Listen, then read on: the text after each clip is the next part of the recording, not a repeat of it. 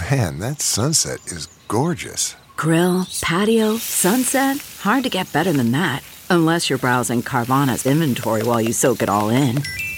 Oh, burger time. So sit back, get comfortable. Carvana's got thousands of cars under $20,000 just waiting for you. I could stay here forever. Carvana, where car buying meets comfort meets convenience. Download the app or visit Carvana.com today.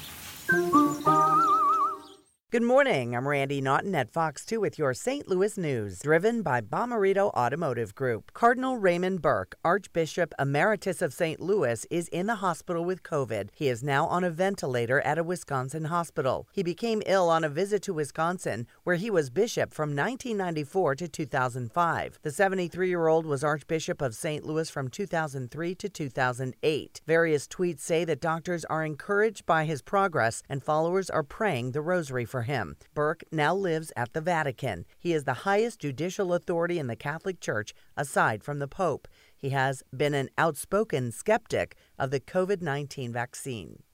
St. Louis County Executive Dr. Sam Page is using his COVID briefing this morning to discuss the rise in anti-Semitism during the pandemic. He'll be joined by Rabbi Susan Talvey of Central Reform Congregation and the Executive Director of the Jewish Community Relations Council. From the Fox 2 Weather Department, this weekend was perfect. Now we'll see the humidity slowly move back in. Highs today still comfortable, climbing to the mid-80s with partly cloudy skies. Partly cloudy and lows in the mid to upper 60s overnight. Warmer and a bit more humid for Tuesday with highs in the upper 80s. The 90s return for Wednesday and rain chances increase for the second half of the work week.